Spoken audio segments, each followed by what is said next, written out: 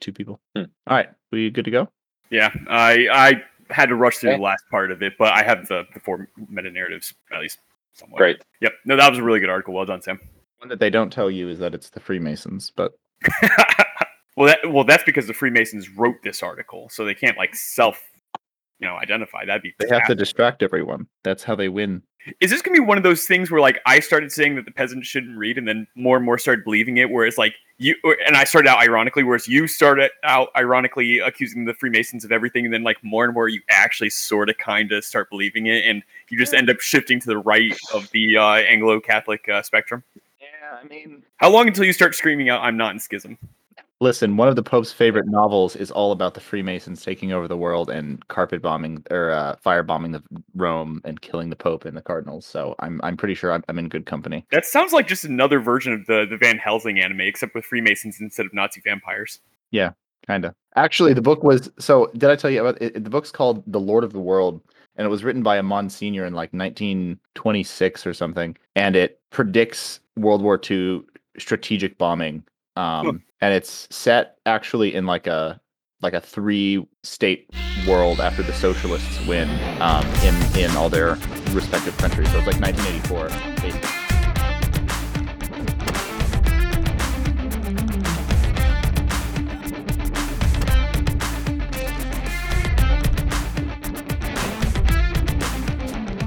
Hello, everyone, and welcome to yet another episode of The Problem with Reading. I'm Brevin. I'm Steven. And I'm Sam. And we've finally made it to the final chapter of the Master and His Emissary. Wow. Emissary. Wow. Way to take us to the finish line. The Master and His Emissary, The Master Betrayed, I believe is the title of the chapter. We finally made it. Yeah, boys. How are we feeling? You know, it's been quite the journey. I'm kind of sad to see it end. On the other hand, I am looking forward to reading chapters that aren't 70 pages long. That's going to be nice. You know, the crazy thought that I had was that after this podcast, and probably I'll take it off again. So like maybe it won't quite go up on my shelf until after the one that we do with Zach. But I'm going to put this book on my shelf and then not open it for a long time. It's like, that's unbelievable. It's been like on my desk. It's been on my bedside. It's been on my little side table where I keep the books that I'm reading for like a year. And it's finally like being put away. And it's like, holy crap. I don't know if I'm ready for this. I know, right? Like this has been a year and a half of a journey through. And like we've gone over everything from phenomenology to neuroscience. And like it's funny because like this is a really kind of a fun book to read. Like the topics are interesting. I don't think I've ever been at a point where I'm like, dude, you're so boring, you're so dry. It's really fascinating stuff to read. It's just so freaking long and takes so long to get through. Yeah. Yep. Which, if we ever get to Charles Taylor, I've heard the exact opposite. Yeah. That he is dry as all get out, does not stay on topic, and well, except he's also longer. It's crazy. So I picked up After Virtue a couple days ago when I was trying to sum it up because McGilchrist referenced some person that I knew McIntyre had. And it was crazy flipping through the pages and being like, oh my gosh, this would take me so little time to read through. Whereas like when we were reading it through, it's like, oh my gosh, this is horrible. This is so long. But compared to McGilchrist, holy cow, that guy flies. So there was something it's the size of the text on the pages, I think. Mm-hmm. Yep. So on an unrelated note, there was something I was going to do as my rant, but then I substituted it out last minute for something else. So I wanted to bring it up here because I thought it was interesting and it did make me mad. So I have a question for you too.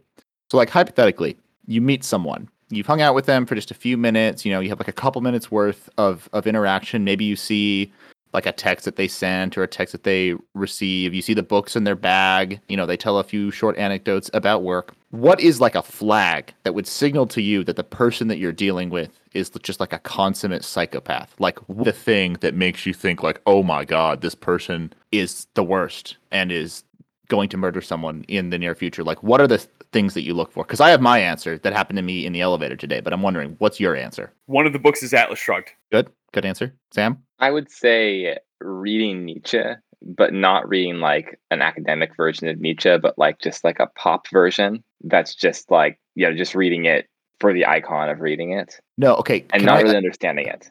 can I? So can I amend that to say, but reading a self-help book based on Nietzsche, like Nietzsche tells us how to live your best life, like that would be that's how you would know. You Like, avoid that guy at all costs. So like speaking like Zarathustra. there we go. All right. So my answer is just what I happened to see on the elevator as I was riding with someone today, and someone texting, and the font they were using was Comic Sans, and I'm just my mind just broke just a little bit, and I got off the elevator as fast as I possibly could. Good call. Because that is a dark sign. But speaking of dark signs, for me, what I'm drinking today is this lovely porter here in the glass that Steven, you and I actually brewed a little over a month ago, actually. A month and a half. Man, time flies. It's a little bit light. It's a little bit light. Like, it has a nice dark color and it's refreshing, but it's only like 4.5%. I didn't have a kitchen scale, so we couldn't quite get the malt extract right. And because of that, I think a bit of the Cascade hops comes through, so it tastes just like a tiny bit like an IPA. And I think that's supposed to be overruled, but then we had just the weak wort, so that just didn't happen. I can report, Stephen, that I did get the priming sugar right, so it didn't explode when I opened it. So when you do come out, I'll save a bottle, and it won't explode in your hands. Please do. But Sam, what are we drinking? I'm also having a beer tonight. I'm having an Omission Brewing Company pale ale. This is a fun beer because it's actually gluten free. They do some kind of weird scientific process to remove the gluten from the brew, so it's like actual beer, but just without gluten. Which I can't have gluten, so it's really great. I've actually forgotten that. I didn't know you were gluten free. Well, I definitely have an objection to Gnostic beverages, so that would be non-alcoholic beer or decaffeinated coffee. This seems like okay, like this is a reasonable thing to do to a beer. Like, I'm not instantly opposed like I am to the other two instances. Because and it tastes just fine. Like it's not. It tastes fine. It's got all the alcohol. It's got all the hops. It's beer. They've just done something to it. So okay, yeah, it's. I mean, it's the only beer I can have. So this, and there's a couple other gluten-free ones, but this is the most consistently good one I found. And that's when Sam switched to just hard liquor. Steven, what are you drinking?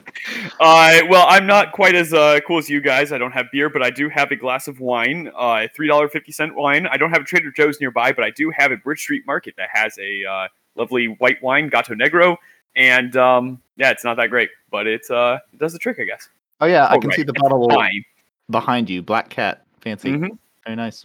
Ironic for a white wine, but I mean, it works. Yeah, if it works, it works. Mm-hmm. Speaking of working, nope, I don't get anything. Chapter, Steven, go. Well, speaking of working, I've been working on my summary, and I apologize in advance, guys. I know that I have the reputation for being long-winded. This one's going to be a doozy, guys, so just strap yourselves in, all right? Okay, so, Master and His Emissary, last chapter. Sadly, the Master has been betrayed by his most trusted emissary. If McGilchrist's thesis is true, let's ponder a moment what the world would look like with the left hemisphere at the reins. According to McGilchrist, quote, we could expect, for a start, that there would be a loss of the broader picture, and a substitution of a more narrowly focused, restricted, but detailed view of the world, making it perhaps difficult to maintain a coherent overview, end quote. This ever-narrowing attention would result in, quote, an increasing specialization and technicalizing of knowledge, end quote.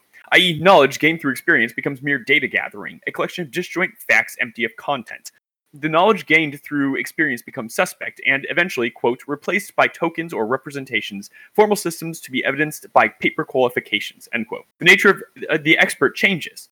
Quote, expertise, which is what actually makes an expert from the Latin expertus, one who is experienced, would be replaced by expert, knowledge that would have, in fact, to be based on theory, end quote. Eventually, quote, skills themselves would be reduced to algorithmic procedures which could be drawn up and, if necessary, regulated by administrators, since without that, the mistrustful tendencies of the left hemisphere could not be certain that those nebulous skills were being evenly and correctly applied, end quote. Abstraction and reification would both increase. Material things, the world, and ourselves are viewed more conceptually and seen as mere things. Quote, the world as a whole would become more virtualized, and our experience of it would be increasingly through meta-representations of one kind or another. fewer people would find themselves doing work involving contact with anything in the real, lived world, rather than with plans, strategies, paperwork, management, and bureaucratic procedures, end quote. This is the bureaucracy described by Peter Berger, in which there's a complete loss of the uniqueness of its constituents. Concerning reification, the metaphor for viewing the world would increasingly become that of a machine. Quote, increasingly the lived world will be modeled on the mechanical, end quote. This has a profound implication on the very questions we ask when viewing the world. Quote, when we deal with a machine, there are three things we want to know. How much it can do, how fast it can do it, and with what degrees of precision, end quote. The left only cares about the what. The concept of how, which is the domain of the right, becomes lost. Quantity supplants quality. With the proliferation of technology leaning into the left's desire to dominate nature for its own pleasure, Berger and colleagues predict several components are rising. Mechanisticity, measurability, componentiality, and an abstract frame of reference. Sorry, two of those words are made up by McGilchrist. So, mechanisticity, quote, the development of a system that permits things to be reproduced endlessly and enforces submergence of the individual in a large organization or product line, end quote. Measurability, quote, the insistence on quantification, not qualification, end quote. Componentiality, quote, reality reduced to self-contained units, end quote. The abstract frame of reference can easily be rephrased as a loss of context. Philosophically, there are also ramifications. Ethics becomes utilitarian calculus, also the result of the Enlightenment's project of justifying morality, which, if the listener will recall, was a distinctly left hemisphere dominated time and also destined to fail. The world becomes viewed as, quote, a collection of bits and pieces apparently randomly thrown together. Its organization, and therefore meaning, would come only through what we added to it, through systems designed to maximize utility, end quote. Because things are so mechanistic, quote, people in such a society would find it hard to understand the higher values in Shaler's hierarchy, except in terms of ultimate utility, and there would be a derogation of the higher values, and a cynicism about their status, end quote. All of the above leads to a society that emphasizes the material at the expense of the living, which in turn breaks down social relationships, arguably society itself. Quote, social cohesion and the bonds between person and person, and just as importantly between person and place, the context in which each person belongs, would be neglected, perhaps actively disrupted, as both inconvenient and incomprehensible to the left hemisphere acting on its own, end quote. Exploitation becomes the mode of relationships rather than a cooperation due to depersonalization. Sorry, the depersonalization being the result of exploitation, not cooperation. And this, in turn, leads to resentment that, quote, would lead to an emphasis on uniformity and equality, not as just one desirable to be balanced with others, but as the ultimate desirable, transcending all others, end quote. He goes on to say, quote, as a result, individualities would be ironed out and identification would be by categories, socioeconomic groups, races, sexes, and so on, which would also feel themselves to be implicitly or explicitly in competition with, resentful of, one another, end quote. Governments begin reaching towards totalitarianism, with liberty in the abstract increasing, though he notes this is only for Machiavellian reasons, while personal liberty decreases. Panoptical control becomes the norm. See closed-circuit TV monitoring, private information and communication being recorded, etc. In essence, the abstract state becomes much more trustworthy than the concrete individual, and the responsibility of society becomes more and more the place of the state rather than the individual. Families and other important relationships within society, such as priests, teachers, and doctors, quote, which transcend that which can be quantified or regulated, and in fact depend on a degree of altruism, end quote, engender suspicion. The left hemisphere misunderstands altruism as self-interest, and therefore can't wrap its mind around these relationships as anything other than power games. I'm looking at you, Ayn Rand. These relationships become increasingly under the thumb of bureaucratic control. The teaching industry in particular comes to mind. The society imagined by the left hemisphere would emphasize control. Quote, accidents and illnesses, since they are beyond our control, would therefore be particularly threatening and would, where possible, be blamed on others, since they would look like a threat to one's capacity to control one's own life, end quote. Death is the greatest affront to the left hemisphere's need to control things, and so there would become a preoccupation with safety, security, and certainty. And here I'll emphasize that this book was written back in 2009 or 10, I think, and then updated in 2018, well before the pandemic, so he's not kind of retroactively going back and filling in things. Reasonableness becomes replaced with rationality. The idea of common sense trumping logic becomes absurd, and reasonableness itself is viewed as unintelligible. Loss of insight, unwillingness to take responsibility would also manifest itself, reflecting the left hemisphere's oftentimes unwarranted optimism that it is always right. Intolerance and an unwillingness to change one viewpoint would become the norm. There would be a resentment and dismantling of awe and wonder. McGilchrist cites Weber, but here we can also call back to Taylor when he uses the phrase disenchanted world. Religion is viewed as a fantasy, value and meaning become lost, leaving only, quote, a sense of nausea and boredom before life, end quote, and leading, quote, to a craving for novelty and stimulation, end quote. Art becomes conceptual, losing its metaphoric power. Visual art loses depth, normalizing bizarre perspectives. Music becomes little more than rhythm, the only aspect of music that the left excels at. Dance becomes solipsistic rather than communal. Cultural history and tradition, being of the past, becomes useless at best and mockable at worst. The body is viewed as a machine. The natural world is fuel for said machine. Finally, quote, technical language, or the language of bureaucratic systems, devoid of any richness of meaning and suggesting a mechanistic world, would increasingly be applied across the board, and might even seem unremarkable when applied to descriptions of the human world and human beings, and even the human mind itself, end quote. All of the above sounds eerily familiar, and McGilchrist concludes, quote, this is what the world would look like if the emissary betrayed the master. It's hard to resist the conclusion that his goal is within sight, end quote. But for a moment, let's contemplate that the left's worldview may be desirable. McGilchrist asks the important question, can the emissary succeed where, according to him, the master failed? Can the left hemisphere create a world in which it at least is happy, if not the right hemisphere? In a word, no. The massive swing over to the left hemisphere's domain in the last century has led to increases in a few things, all of which it prefers. Material goods have increased, affluence is up across the board. Urbanization is also a rising phenomenon.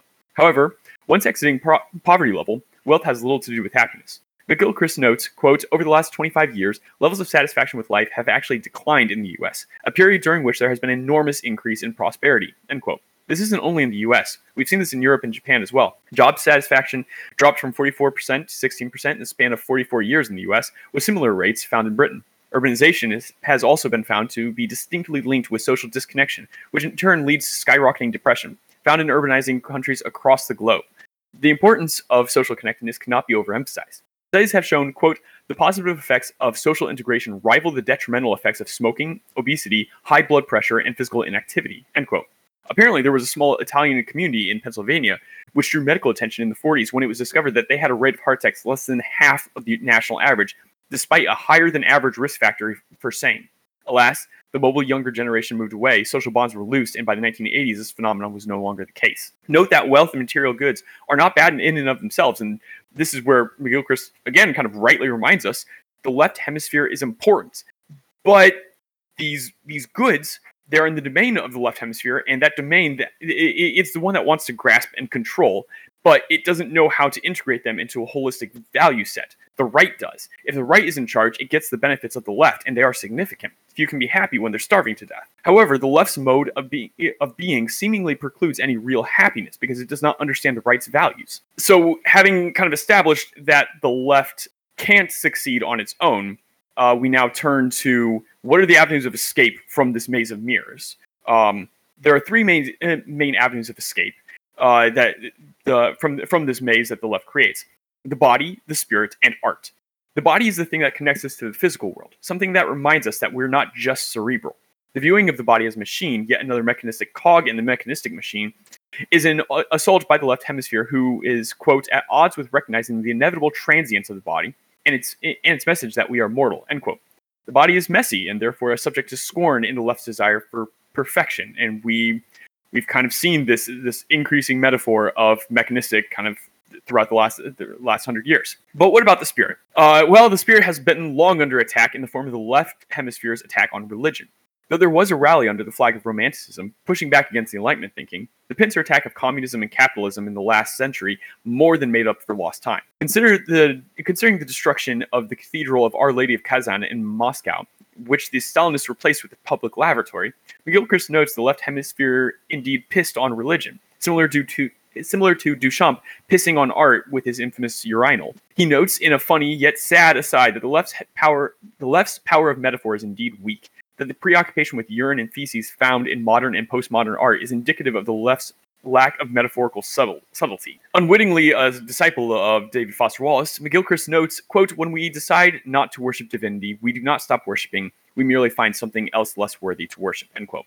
Alas, Even the Western church isn't exempt from the left's assault, eager as it is to offer material answers to spiritual solutions. And the co-opting of Eastern practices, such as meditation, as primarily utilitarian, that is, meditate 15 minutes a day to decrease blood pressure, shows just how deep this goes. I think Sam actually brought up an article on techno monks, I think about a year ago, and that strikes me as being very relevant. McGilchrist concludes that the West could have followed no better mythos than the Christian one, and having lost that, it's fallen to the default, that of the machine, the mythos of the machine. But he has hope that art may yet provide an escape. As Schumann once said of a piece by Bach, quote, "If a man had lost all his faith, just hearing it would be enough to restore it," end quote. However, he is also pessimistic in this area. Tracy Emin's Unmade Bed being touted as art gives him the sense that we have, quote, "lost not just the plot, but our sense of the absurd," end quote. Plot being the plot of art, presumably. Rolling his eyes at both our jadedness but also our naivete, he states, quote, "My bet is that our age will be viewed in retrospect with amusement as an age remarkable not only for its cynicism but also for its gullibility," end quote. The cynicism and gullibility being the preoccupation with modern and postmodern art. Yeah, so the body has been mechanized, the soul ironized, and the left hemisphere now desires to neuter the power of art. But beauty is difficult to pin down. The societies may differ in some sense as to what is beautiful. They all agree that beauty exists, and that there is some universal canon that all agree is beautiful. Yet somehow beauty has been disconnected from art, with preference to a piece being strong or challenging. Skill in art is also de-emphasized. Anyone looking at Piss Christ will find it difficult to compare it to Salvator Mundi. Art is not viewed as the height of humanity anymore, the height of humanity being the whole, but rather something everyone, the parts, should be able to do equally. Even when traditional art is viewed in a similar way to religious practices, it is often viewed for its utility. Pieces are viewed to prepare oneself for a board meeting or to acquire such and such state of mind before a vacation. Not that you should long for the thing that they're presenting to you, but that you should grasp the thing that you want. These three concepts are the bastions of Buber's I-thou relations, the body, the spirit, and art. So is there any hope that we may not be trapped eternally in the realm of I-it that the left hemisphere presents us? To that, we now turn with Sam, or no, with Brevin, whoever is summarizing. Indeed. So this second to last part of the chapter is the where do we go from here? It's literally titled, "Is there room for hope?" And he has three ideas of where that might come from. First, he argues against the assumption that things can and will continue in a straight line forever. He makes a contrast in between linear progression and circular thought, circular thought. He makes a distinction between linear progression and a circular view of the world. He says that the idea of a linear progression is a very left hemisphere way of viewing things. And he says that many things may appear to be linear, but they are not in fact so. Or if they are linear, they're linear only in a small way. And when you zoom out, it's part of a much larger thing that's more ambiguous, or in many cases, circular. He reminds us that there are no straight lines found in the natural world, not even the horizon. Even that is a curve leading to a circle. Rectangularity is a phenomenon that's only possible under constraint, under specific circumstances. So the idea that the cosmos is a circle centered around God or the divine as a common one throughout cultures and history is a comforting thought. The idea that we aren't just continuing in a straight line, shambling towards our own doom. Eventually we have to encounter the horizon and loop back around to some healthier version of where we started. So fatalism, interestingly enough, is a left hemisphere idea in and of itself. Second, he considers if the way out is through, that many sections of the world we're in are building their own champion against it behind the scenes in a dialectical manner or some such. In the context of knowledge, for example, we're modern people. We can't unknow what we know. We can't unbite the apple from the tree of knowledge and good and evil. But much in the way of the circle, he considers, if we've been cast out of heaven, maybe we can take the long way round. And we've talked about this idea a few different times on the podcast in the context of nostalgia, in the context of romanticism. And there's a couple quotes from this part of the chapter that I thought were relevant. He says, quote, "Of what the ancients were happily unconscious, we are necessarily conscious," Hegel seems to say, "but we see more. Perhaps as the innocence of the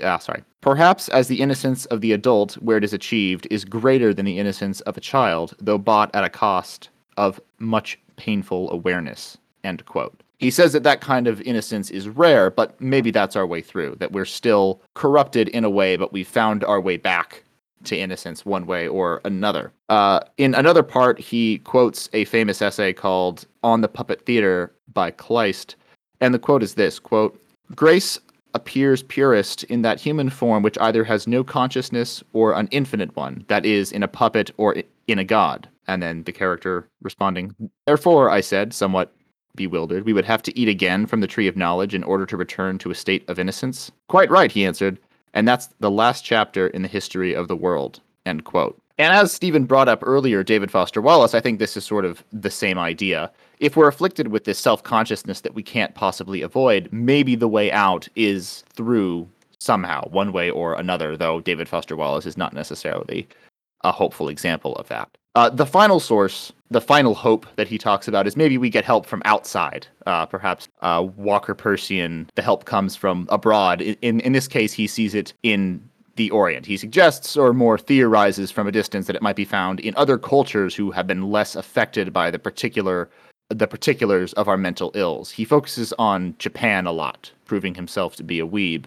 I say he theorizes because there's a lot of circumstantial evidence, things from the Japanese language in the margin, but not a whole lot of hard evidence, really.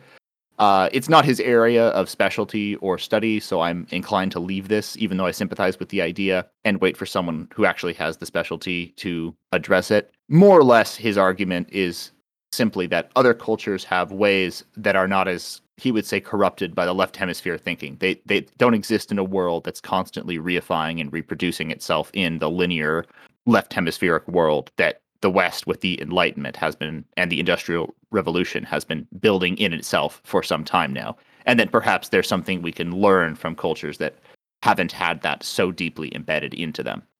Then he moves to his conclusion. And here he just wraps up some of the key points that he made over the course of the book. He reminds us that he believes it to be profoundly true that the structure of our very intellect reflects the structure of the universe. He notes that science, no matter what people say, always requires a bit of a leap of faith. He speaks of the importance of metaphor, again, in his concluding paragraphs, talking about and bringing up several examples from literature of, the two souls in one's breast, the two conflicting natures of man going against each other. And he suggests that there's some deep truth here that these philosophers, poets, novelists have all seen. And he concludes the book this, quote, "When one puts that together with the fact that the brain is divided into two relatively independent chunks, which just happen broadly to mirror the very dichotomies that are being pointed to, alienation versus engagement, abstraction versus incarnation, the categorical versus the unique, the general versus the particular, and the part versus the whole, and so on, it seems like a metaphor that might have some literal truth. But if it turns out to be just a metaphor, I would be content. I have a high regard for metaphor. It is how we come to understand the world." End quote. And thus passes the Master and His Emissary into the West. Sic transit Gloria Mundi. Well, boys, we ddid it. Made it through. That and what a finish! Like what he did an excellent job bringing it home. The idea of him being pretty pessimistic and saying, "Hey, yeah, no, like clearly the left is starting to dominate," but then also saying, "Yeah, but let's not get too ahead of ourselves. We don't necessarily, we there is cause for hope. There is reason to believe that. Nope, we'll sort ourselves out eventually. The right hemisphere's primacy will see itself through in the end." I am equally skeptical about the power of the Orient. Say that again, Stephen. You bumped your mic and there was a lot of static. Oh, sorry. I am, along with Brevin, somewhat skeptical of his analysis of Japanese culture, especially given that not 10 pages ago he was saying how Japanese happiness had been dropping like a rock along with America and the general West when it was introduced to technologization and urbanization. But at the same time, their culture is different enough that I would at least buy that maybe their cultural upbringing has given them an edge that we do not, given what the Enlightenment did to us, in essence.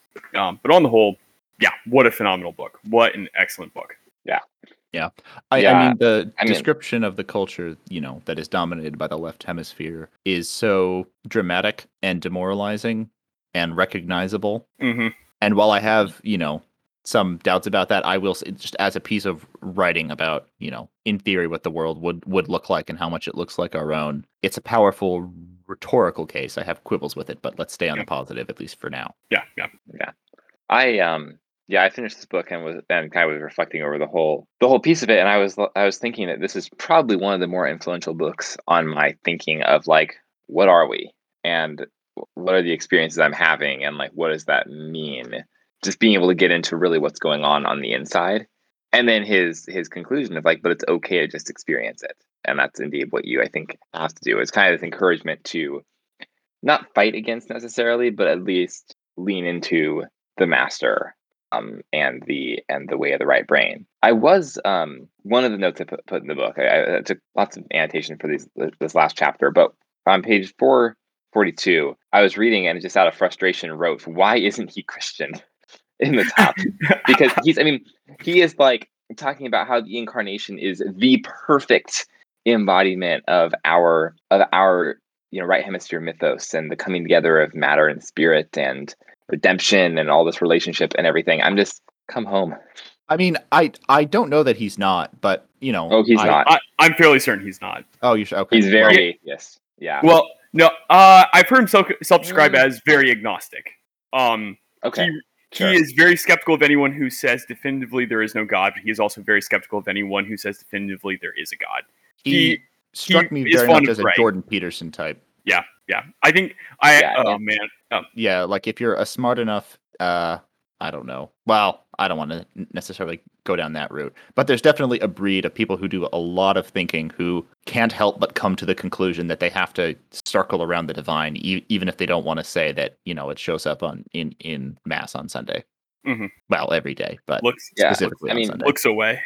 But his, a couple weeks ago, I'm not sure if it was before our last podcast or not, but I listened to the podcast that he did with Jordan Peterson, and it was interesting for a lot of reasons. First, because he was just running like laps around WP. It was very funny because I think it was, it wasn't too bad. I think it was just that Jordan Peterson is used to being the smartest person in the room. And so he like has to dumb down complicated topics for, the lady. And then he gets into the Zoom room with McGilchrist, and now he's trying to dumb down these concepts, and McGilchrist like, no, it's not that simple at all. Stop. And I don't know, it was very, very good. Also, in case you guys are like just itching for more after this huge book, he did talk about his new book that's coming out this summer. He said Matter with Things. He's the Matter of Thing. Yeah, is it Matter of Things? I thought it was Matter with Things, but it may be Matter of Things. I forget which one. I don't know, but it's like, he was basically like, Master and His Emissary is just a preface to that. And it's apparently the length of the Bible. Oh. What do you think, guys? You thought Master and His Emissary was bad. No, this will take us years. my first thought when I was sitting in the park on my newly acquired hammock finishing this book, and my first thought as soon as I closed it after finishing it was like, that was great, but why is it the kind of thing that you have to experience as opposed to just like hear the arguments? It's such like a right hemisphere way. It's like the only way to get it is to go through it, much like we have. I think. Yeah. You can't just get a summary of what the arguments are. You won't understand what the case is. But it's such a chore. It's such a chore. It really is. Lordy. All right, so let's talk about Let's talk about our brief critiques of this chapter. So I just wanted to say on the Japan part, I was not at all convinced. I think he was just throwing spaghetti. And like he just listened, he watched a cool Travel Channel thing on Japan and was like, "Ooh, what if there's a place untouched by the Enlightenment?" But unluckily for him, like I just finished like part 6 of like a 12-hour, maybe 18-hour hardcore history on Japan in World War II, Supernova in the East. It's great. Very good. And just talking about Japan's like unholy marriage of the remnants of their imperial culture and like Western rationalization, and just it all being deliberately imported and crafted to make this terrifying war machine. And it beggars belief how brutal the Japanese military was. And I mean that relatively. Like in war, everyone does a little bit of war crimes. But the Japanese Imperial Army made war crimes into a hobby, and like some of the stories that they recount are just absolutely unbelievable. So I'm much less sanguine about his whole, oh, what if Japan is the land of, cherry blossoms and the I Thou is there, but also like war crimes. So I don't buy that part of it at all. Well, so you have let's just go east in general. So you have China, which is super communist, very left brain, very control society, very panoptical. You've got North Korea, which makes China look like a joke. You've got Japan, whose urbanization and technological society Isolation and isolation is causing depression to skyrocket. Which they have no children. Yep. I guess I the two exceptions I'm trying to I'll try to be charitable. South Korea and India.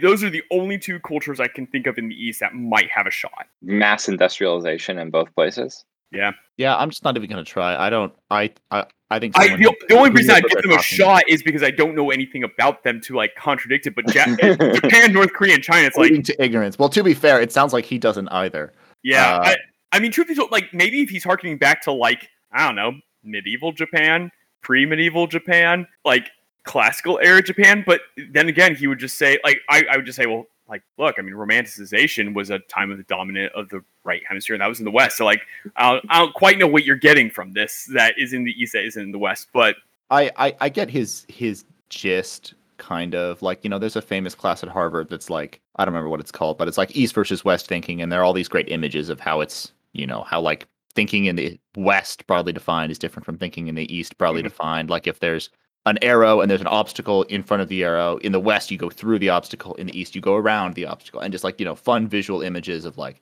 here's how, cultures approach problem, or how, again, very broadly defined. No one's being nailed down to anything here, but like how there is a difference of approach and how the Western, style of thinking that we've been exporting for the last 100 years. Can we cancel Brevin now for being racist? I'm just tired of being the one that's being canceled.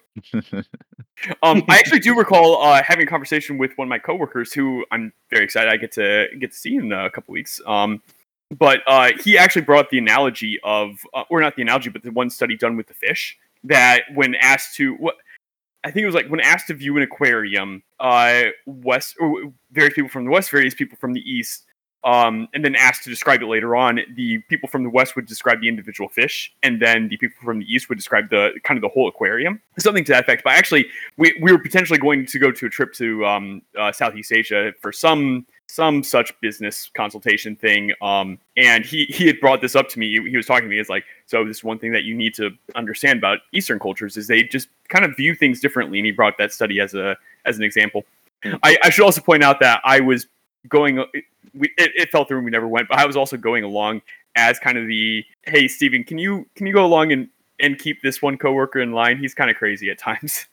I didn't have any other utility other than that. All right, so Steven, here's the thing at the water cooler. Here's the thing that you need to understand about the East, all right? Fish. Think about how you look at fish. That's the key to everything. Yeah. It unlocks everything. But guys, what about the darkfish? The darkfish. Yes, that's such a good tweet. Oh my god. Okay. I started reading into it, and it was incredible. Like it's this whole scientific whole. So just to finish up, are we done with Master and His Emissary? I have one more criticism. Okay, fine. Then let me just say about the darkfish really fast. Okay, so this is a tangent, but there's some like one of Hawking's theories that's been proved or something about dark matter. Who cares? But the parallel was like what if there was this thing on Earth that was like this giant that made up like 95% of mass, but we didn't know what it was, and this was like this mysterious thing on Earth. It's like trying to drive home the dark matter thing. And then some guy replies to this guy who's asking this question. And apparently down in some layer of the ocean, I can't pronounce it. I don't know what it's called. But there's this layer of tiny fish that apparently makes up, in theory, like 95% of fish matter in the ocean.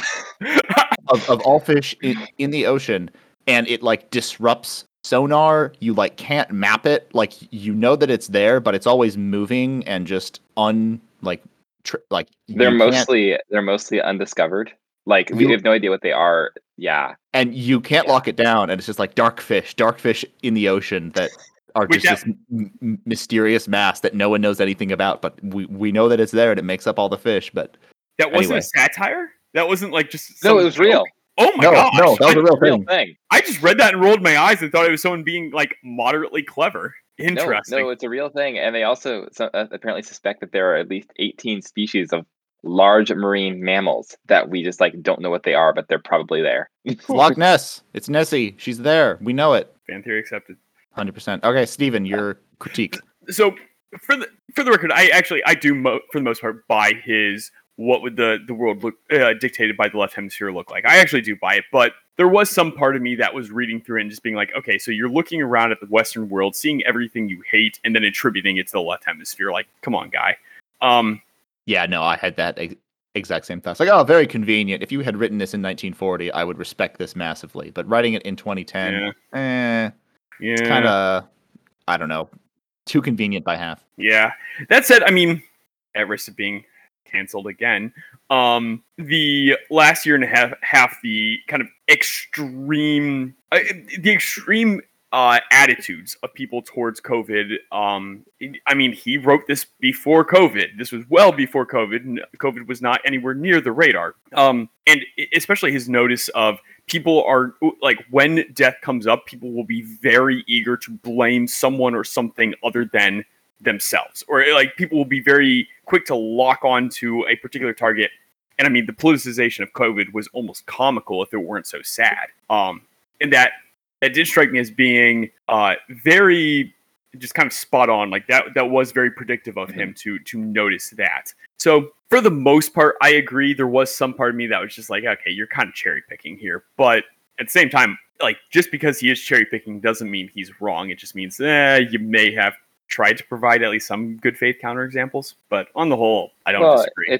I mean, I really like that bit, like the part about the illness. It's almost as if we have we tell ourselves these self-contained narratives of what our way of life is, and are completely unwilling to open up to other perspectives. It's incredibly left brain, and it's also featured in The Atlantic. That it is. Now that, Brevin, is a transition. I object to this thievery, this pillaging, this crime this usurpation that has been committed against my solemn and sacred duty to do transitions for this podcast. Brevin is dead. Long live Sam. Long live Sam. All right, In Sam. the latest edition of The Atlantic, George Packer wrote the article, How America Fractured into Four Parts.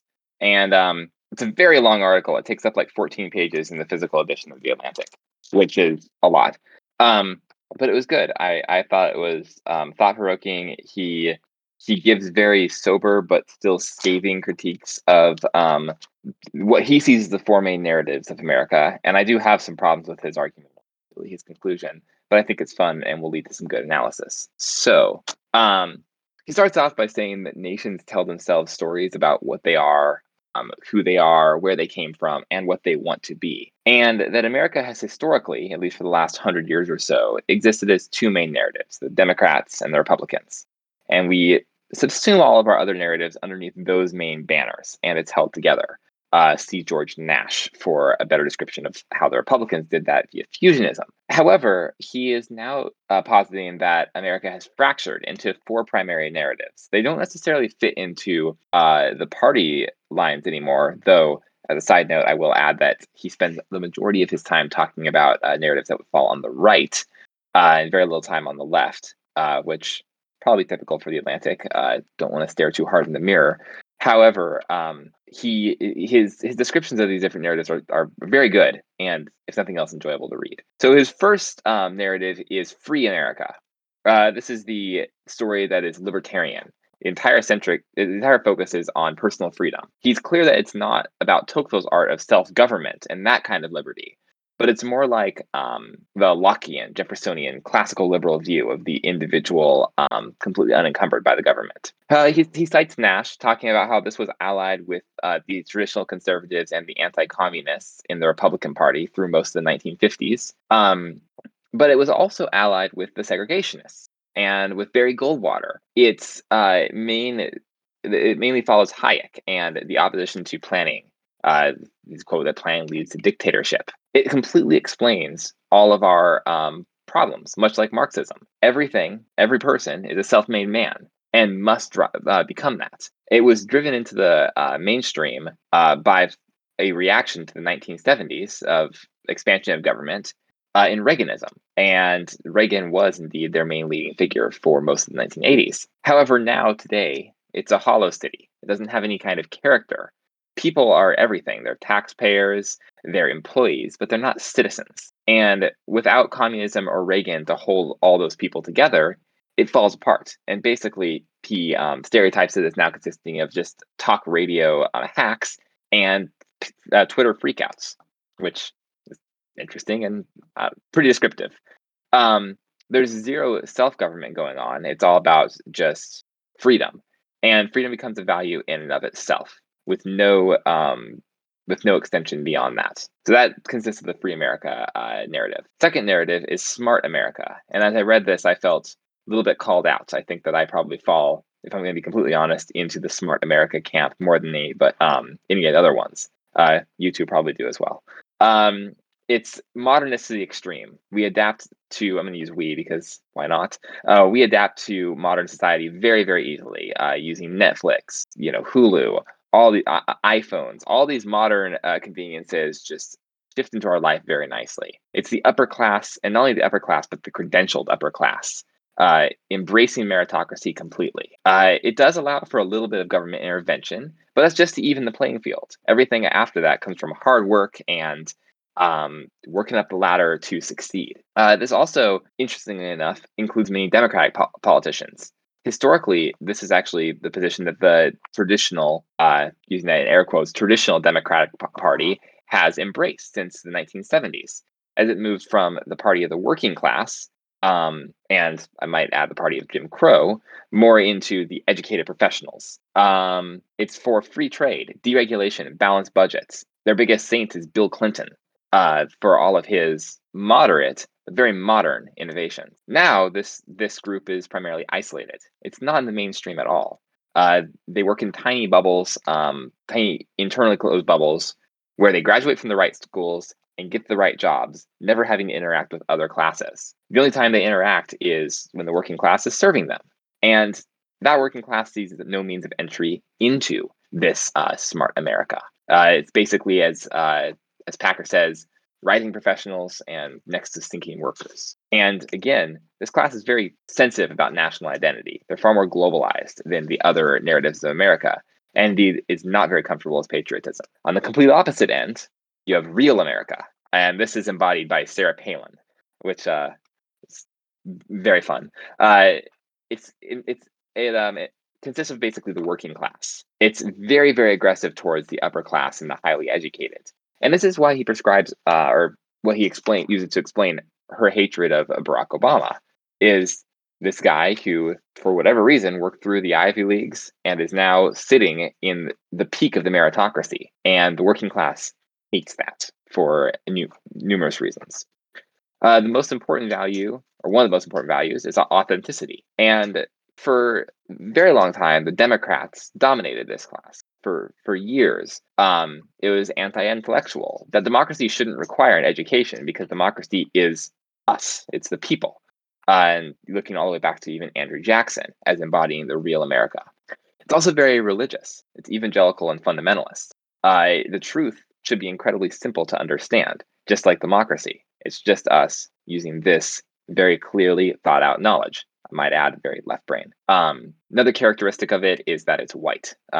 Predominantly a very white group of people, and it's nationalist. The narrative is that of white Christian nationalism, that the economy is collapsing around us, and our national unity has been destroyed by unnecessary wars, by the corporate America through the Great Recession, and those who are suffering the most are the real Americans. The Republican Party, for about the last 30 or 40 years, has embraced this class. They've been a low-level part of that party, but it's always been very deep down. They've spent most of their time trumpeting the free market and the free America narrative and just incorporating this into it.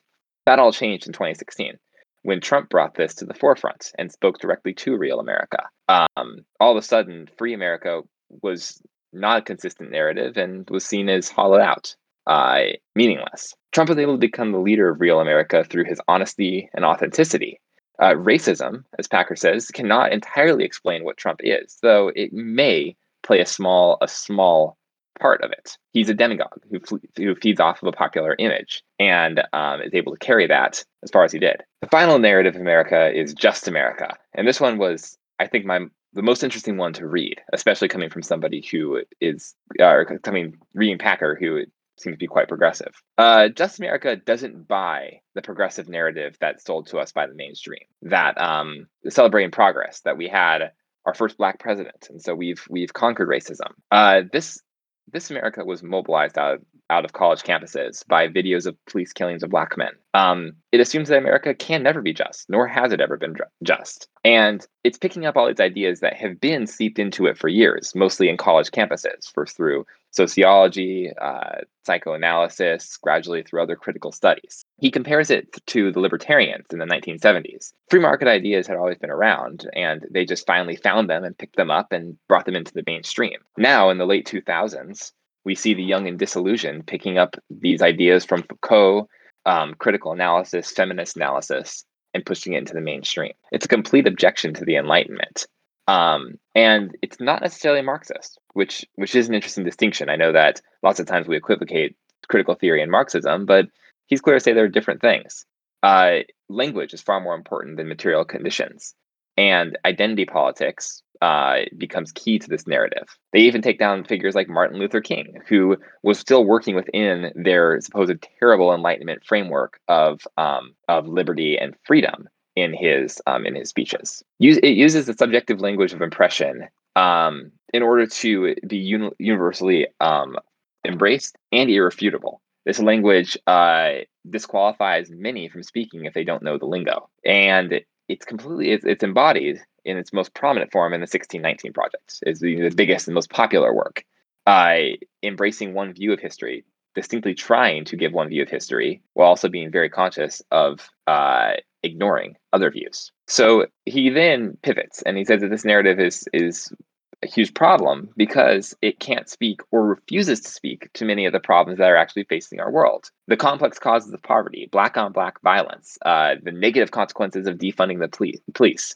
All of these ideas are incomprehensible and indeed ignored and pushed out by this America. There's little actual policy beyond symbolic and superficial shifts in funding, in actions, but nothing actually changes structurally. And he goes back to what actually this America consists of: class. It's all centered around the elite and the well-educated, those who went to college and absorbed this view and this narrative. The people who are protesting last year against the death of George Floyd were not those who were actually being oppressed, but a large amount of them, a disproportionate amount of them, were making over $100,000 a year, and they were coming out of the smart America. However, they were rejecting the meritocracy and asking for far deeper changes. Through this, they were reviving the socialist statements from the 1930s and carrying on that narrative. So those are his four narratives. He concludes by saying that each narrative provides its own unique values and actually points out something that the other narratives are completely oblivious of or have no idea. However, they also attack each other and create stark divisions. All of these say that America is dying, but Packer says that's not the case. We're not necessarily dying, but we have to learn how to live together. None of these narratives are going to go away. And indeed, the only narrative that works must allow all four of them to function together. And so therefore, he gets to kind of a bit of a nebulous conclusion, but good all the same, is that we need to go to viewing each other as equal Americans with the same rights and opportunities. Seems to defer back to both founding documents and his consistent trend of Tocquevillianism throughout the essay. So I thought it was good. I thought his conclusion was a little bit weak, but I think that Tocqueville does have promise for an answer to these divisions. And I also loved his sober take of kind of all these different views and being able to see genuinely how they arose, but also their deep, deep weaknesses. Yeah, what do you guys think? I thoroughly enjoyed the article.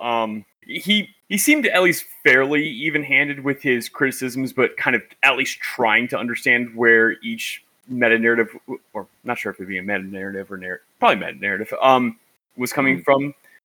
He clearly was coming at it from a at least somewhat progressive point of view, but at the same time, he seemed pretty critical both of Smart America and of Just America, or what he called quote-unquote unjust America would be, because according to that group, Just America is a contradiction in terms. He did a good job at kind of pointing out the flaws of kind of all of the above, but also where they were coming from. And I think he had a couple of comments around Real America that I actually really enjoyed, because one of the sad things I noticed was this meta narrative of Real America, of both Palin being the forerunner to Trump and then Trump himself. He was clearly hitting a note that was reverberating with people. They felt forgotten, even if they weren't. They felt ignored, even if they weren't. They felt disdained, even if they weren't.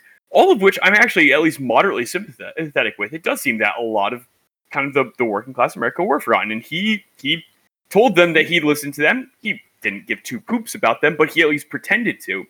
And talking with coworkers and other people who were on the more liberal side, you could kind of see the disdain in their voice, and there was kind of this sad, like, you could see why Trump was able to hijack it, just as I'm also very sympathetic with a lot of my generation, including myself. We came out of college with lots of great, bright ideas. Well, actually, no, moreover, I came out of high school with a lot of great, bright ideas of how awesome our country is, and then kind of that disillusionment when you find out that your country actually did a lot of horrible things back in the day, and then you look around and you see police shootings, and you see lots of injustices, and you think this isn't at all what I thought it was. That disillusionment turns into something like Just America, where, with this meta narrative of we want things to get better. Like, I don't know, just on the whole, this I think is an article, if nothing else, of an author who does a pretty good job even-handedly saying this is where these ideas are coming from. Here's the strengths, here are the weaknesses, and I found that very encouraging. I think so. I will say that my reading of this article has been somewhat sparse, unfortunately. But I do think that the part that struck me is sort of a conclusion that I've come to across the past few years, which is this article points out the erosion of the free America, in that it's much more conceptual. It's very top heavy. You could almost draw, like, the lines that you would draw in between these four Americas are quite fascinating, because the free America, from the perspective of Real America, are the conservative elites that have abandoned them and their interests for hollowed out international corporatist libertarianism. The Smart America are these elites that nominally believe, let's say, socially liberal, fiscally conservative. That would be Smart America to Real America. And then Just America, or Unjust America, whatever you want to call it, are the children of Smart America, who now are growing up and seeing the hollowness of everything that Free America and Smart America left behind. So I think there's a lot of utility in what he's laid out here. And the path forward is unclear. I did think it was an interesting take. He said something to the effect of, what was it, True America being, like, they thought they were Free America until it was either 2008 or 2016, when they realized, like, no, we actually want the government to make us better. Like, we actually want the government intervening and saving our jobs. We actually want the government coming in and reinstituting coal manufacturing or what have you. I did find that an exceedingly smart take. That did seem to capture something. Yeah. I'm trying to think of a criticism of him, like one criticism I'm working on, but I don't think that's actually correct, which means he's good, is that, what narratives does he exclude? But there are there are loads of niche narratives that he can't address. You've got the nuanced, center left that's like, trying to be innovative. I think the Andrew Yangs, right, the tech crowd, who's like, no, we can just maybe that's Smart America, but it's not quite Smart America, because it's actually in favor of more socially liberal or economically liberal policies, more than just equalizing the playing field. Or you've got, Catholic America, or like the Rad Trad America, the Benedict options, who, might fit into Real America, but not really. They're smart Americans who have gone and bought themselves homes in rural Virginia. Yeah, exactly. So I don't know. I mean, like, I think there are lots of niche groups that don't perfectly fit into this, but I think it's a nice summary, and I think gives a good language to be able to talk about things going on. I think if there's one criticism, it would be that this is all too generous to Americans having any kind of consistency in their thinking or their ideology. Really, what this should just be is an article about schizophrenic America and, 30% of independents who have completely beliefs about everything and nothing lines up in any kind of ideological analysis of consistency. And they believe conspiracy theories on the one hand, and then they're incredibly critical of an entire other category of conspiracy theories on the other, and you absolutely cannot pin them down anywhere. That's what this article should have been, is schizophrenic America. Yeah, actually, I really like that. That would be an interesting, like, at the very least, a fifth category of conspiracy theory America. I did recently read an article, the New York Times ethicist, who I've read a few articles by them. I'm actually, as much as I was skeptical when I first read New York Times ethicist. Oxymoron. That's 3 flags right there. New York, Times, and ethicist. All of those are bad things, Stephen. All of those are very bad. So with this one particular essay, so the writer said something to the effect of, I have a very conservative friend / like some tertiary friend, like a friend of or like the spouse of a friend or the friend of a spouse or something like that, where they don't see each other all the time, but like, and they said like, oh, they're I get along with them great, but they're constantly posting super conservative stuff, and they occasionally bring it up at dinner parties or whatever. And I'm just like, should I even associate with this person? I completely disagree with them. And the editor was actually smart, or the author of this article was actually quite witty in what he did. He was like, well, you've got to understand, I mean, this conservative guy thinks that they have, really rationally constructed their set of views, and they've made their worldview from all their particular argumentation. But really, they've probably just absorbed it from the environment that they're in and how, like, just kind of the various teachings they've grown up with. Here's the thing, though. You've done the exact same thing yourself. And, like, maybe if you actually talk with that person and listen to their arguments and they do the same, you can actually have a rational conversation and maybe learn. You probably won't change their mind. They probably won't change your mind, but at least you'll learn something about it. And I was actually quite impressed with their being just freaking have a conversation with the other side, and you'll find out that they're actually not so bad. And that at least somewhat comes to mind with these 4 meta narratives. It's just kind of a pity that they've all drawn their lines in the sand. And while ostensibly smart and just, America may talk occasionally, and then free and free and real America. Mm-hmm. It seems that they would be allies against a greater evil, but even then they don't talk a ton. If anything, they seem to almost divide by class. So it's like right, left divided by class. So up, down, I guess. It is kind of like, I would actually apply that to, like, man, if these people would just talk to each other instead of just demonizing each other all the time, it'd be nice. Mm-hmm. This is why we need the commies, so we can all fight them together. We will stop demonizing we will stop demonizing each other if the demons are abroad. Exactly. That's how this works. Well, we tried doing that with the Middle East, but that was just too half-hearted. No, that was half-assed. Let's all be honest. That was. Jeez Louise. That was lame. Well, Russia's giving it their best go at being the next bad guys, and same with China. But like they're not going evil empire enough. Come on, guys. No, yeah, they need to be more dramatic about it. They need to build Barad-dûr, just like, I don't know, annex an East European nation, then build Barad-dûr. Then we'll be like, oh, actually, they are the bad guys. We could do North Korea, but they're just too pathetic. Yeah, they already have it. The big huge pyramid. Oh, I did see, or I watched a YouTube video about that. It was fascinating. Mm-hmm. And sad. North Korea would be threatening if they didn't look so hungry. Speaking of being hungry, when one is hungry, one can get upset. When one is upset, one might rant. Steven, what do you have for us? Oh, frick, I forgot. I've got 2. Go for it, Sam. I'll try to think of one when you're going. I mean, these are, so it's kind of popcorn rants. I've got 2 little rants that are self-explanatory of just like the death throes of COVID hysteria on both sides that are just humorous to me. Is this an update on your previous excellent entry into this category? What was my previous excellent entry? Do you remember the previous one that was like one of the most hilarious things that has ever been on this podcast, which is the person saying, I don't want to take off my mask though I've been vaccinated because people will think I'm a Republican. And then one guy saying, I don't want to take off my mask because people will think that I was vaccinated. No. It was the best part about it was, oh great, now they'll think I got vaccinated. Oh, it's so But good. Ye yeah, It's gods. no, so beautiful. the two greatest things are I learned today. I didn't. It was a coworker sent this to me, and I hope I can talk about this. But it was the Epoch Times. They started giving out. They gave out gifts for like supporters and whatever. And their most recent gift is a massive infographic of the COVID, like who caused the COVID like pandemic, and it was basically like one line of China, like all like it was a timeline, and it was all the China's events, and it just blew up over the whole world. And it was basically like December 1, it started in China, and I was just pained because it was just so we don't. It was so reductionistic and not helpful and so unscientific and posing as it, but it's like not unscientific to the point where you can really argue with it. It's like, well, yeah, we think it started in China. We don't know if that's the exact date of it, but it's unhelpful. So anyway, I was just annoyed with that.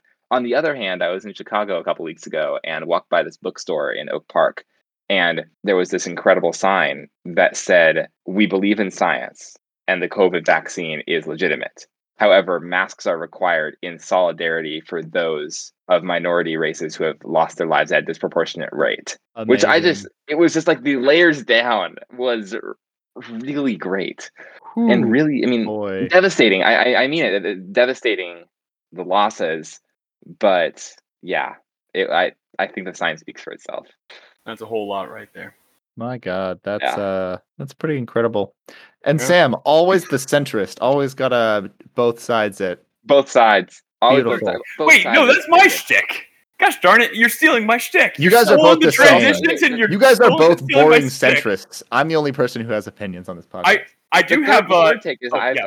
the third take is I've stopped wearing a mask because I'm fully vaccinated, right? Oh. Like I was never anti-masker, but now I don't wear it, and I walk into stores where they say if you're vaccinated, you don't have to wear a mask.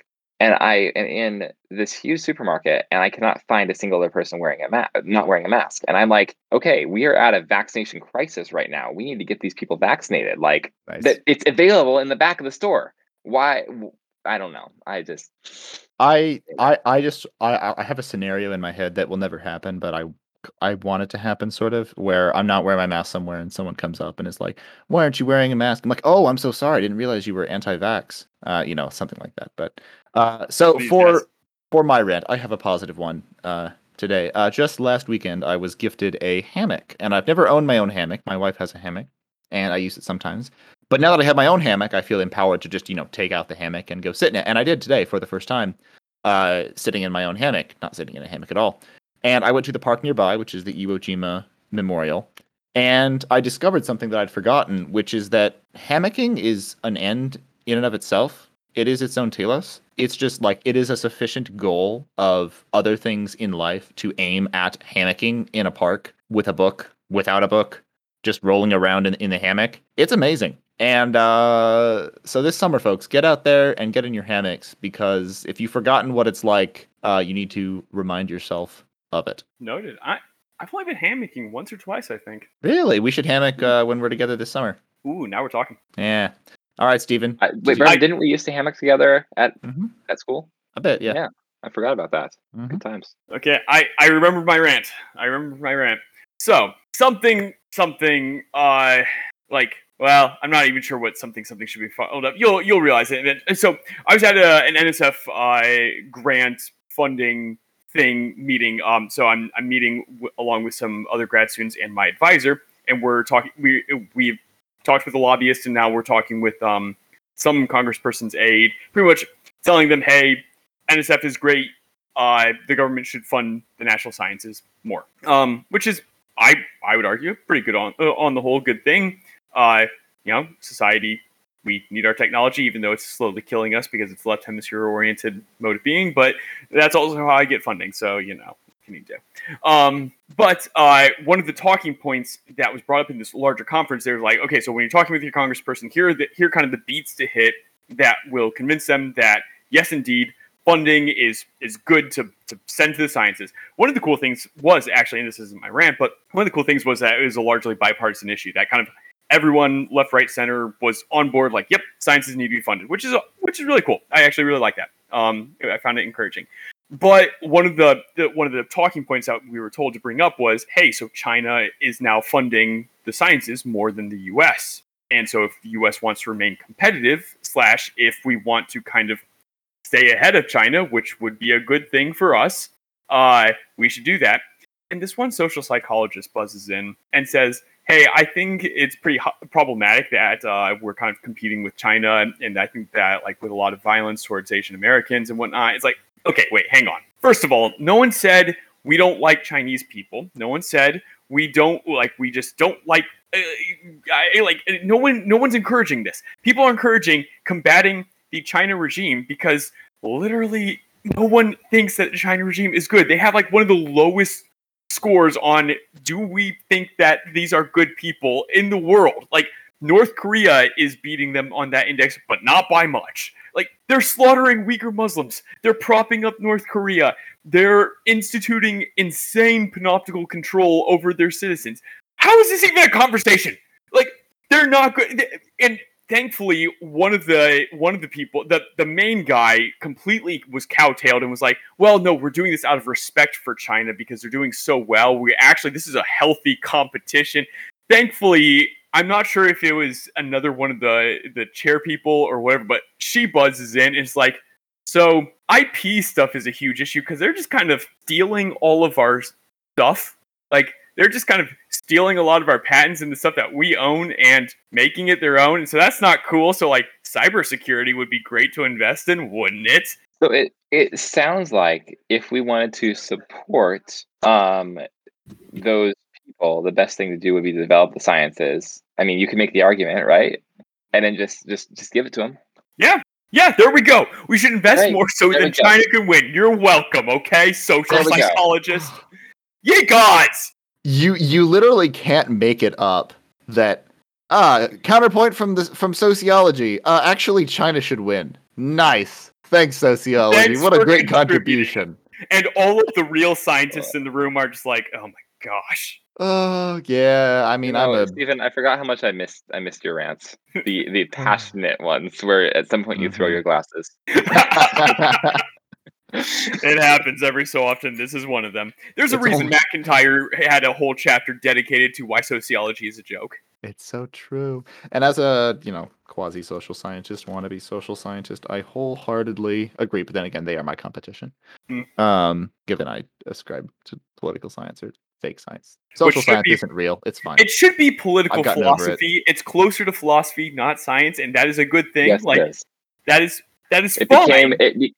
It became political science because of the sociologists. Thanks a lot, sociologists. Yeah, I mean, I kind of formed this opinion in the first semester of grad school that, like, there's like some technical areas of like politics study that you can do, but really the only real political theory is just like broad area studies. That's about as high as you can go. Anything bigger than that stops being real, except for very, very broad circumstances. Like, for example, nuclear weapons. Okay, this is a tangent, right? But like, realism and talking about nukes, you can, do that theory, as much as you want. But for the entire Cold War, you're only talking about the US and Russia. It's not as if there's like this massive, world of widgets with nukes with whom this theory is relevant. You're only talking about two nuclear superpowers. You might as well just do area studies. Like, there isn't a broader application of your theory. It's not real. You're just making it up.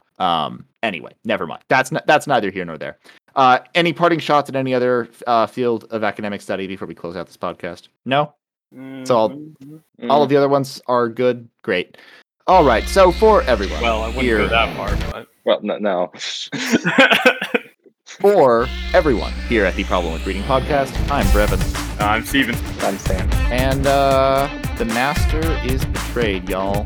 But the book's over, so I guess we still win. The Master is dead. Long live the Emissary, I guess. And we won't live long either. Emissary. Oh, man.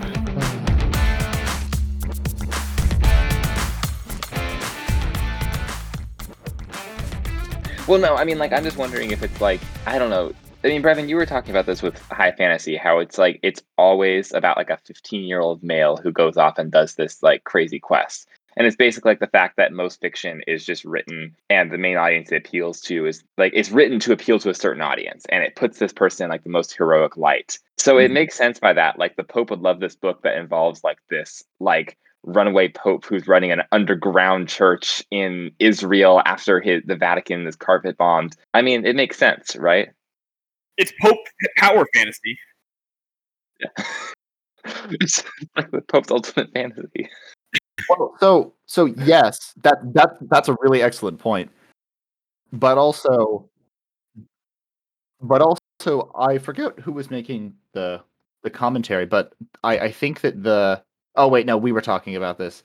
Everything blurs, but with the whole Eucharist controversy Love it. on Twitter and everyone, all the non-Catholics and all the people who would now I'm not Catholic, but I went to Catholic school, and here's my opinion on this. And all these people that are like, this is making me leave the church. It's like, okay, well, good riddance, heretic. Talk date.